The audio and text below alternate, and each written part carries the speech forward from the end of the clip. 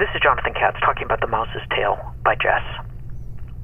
The Mouse's Tail is one of the very first gay political images in the history of American art. Produced in 1951 to 1954, it's made out of literally tens, if not hundreds, of cut-out images of nearly naked men from posing strap magazines. Posing strap magazines were softcore porn, so called because you could often wet your finger and rub away the posing strap.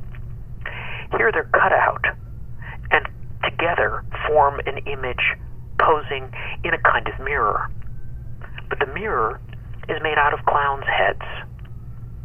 And you'll notice that it ends in a noose, a hangman's noose.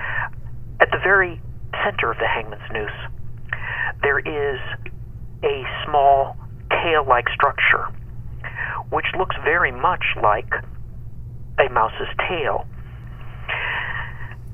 The quotation is from Lewis Carroll's famous Alice in Wonderland, and the mouse's tail ends with the following words, reproduced in the center of the noose.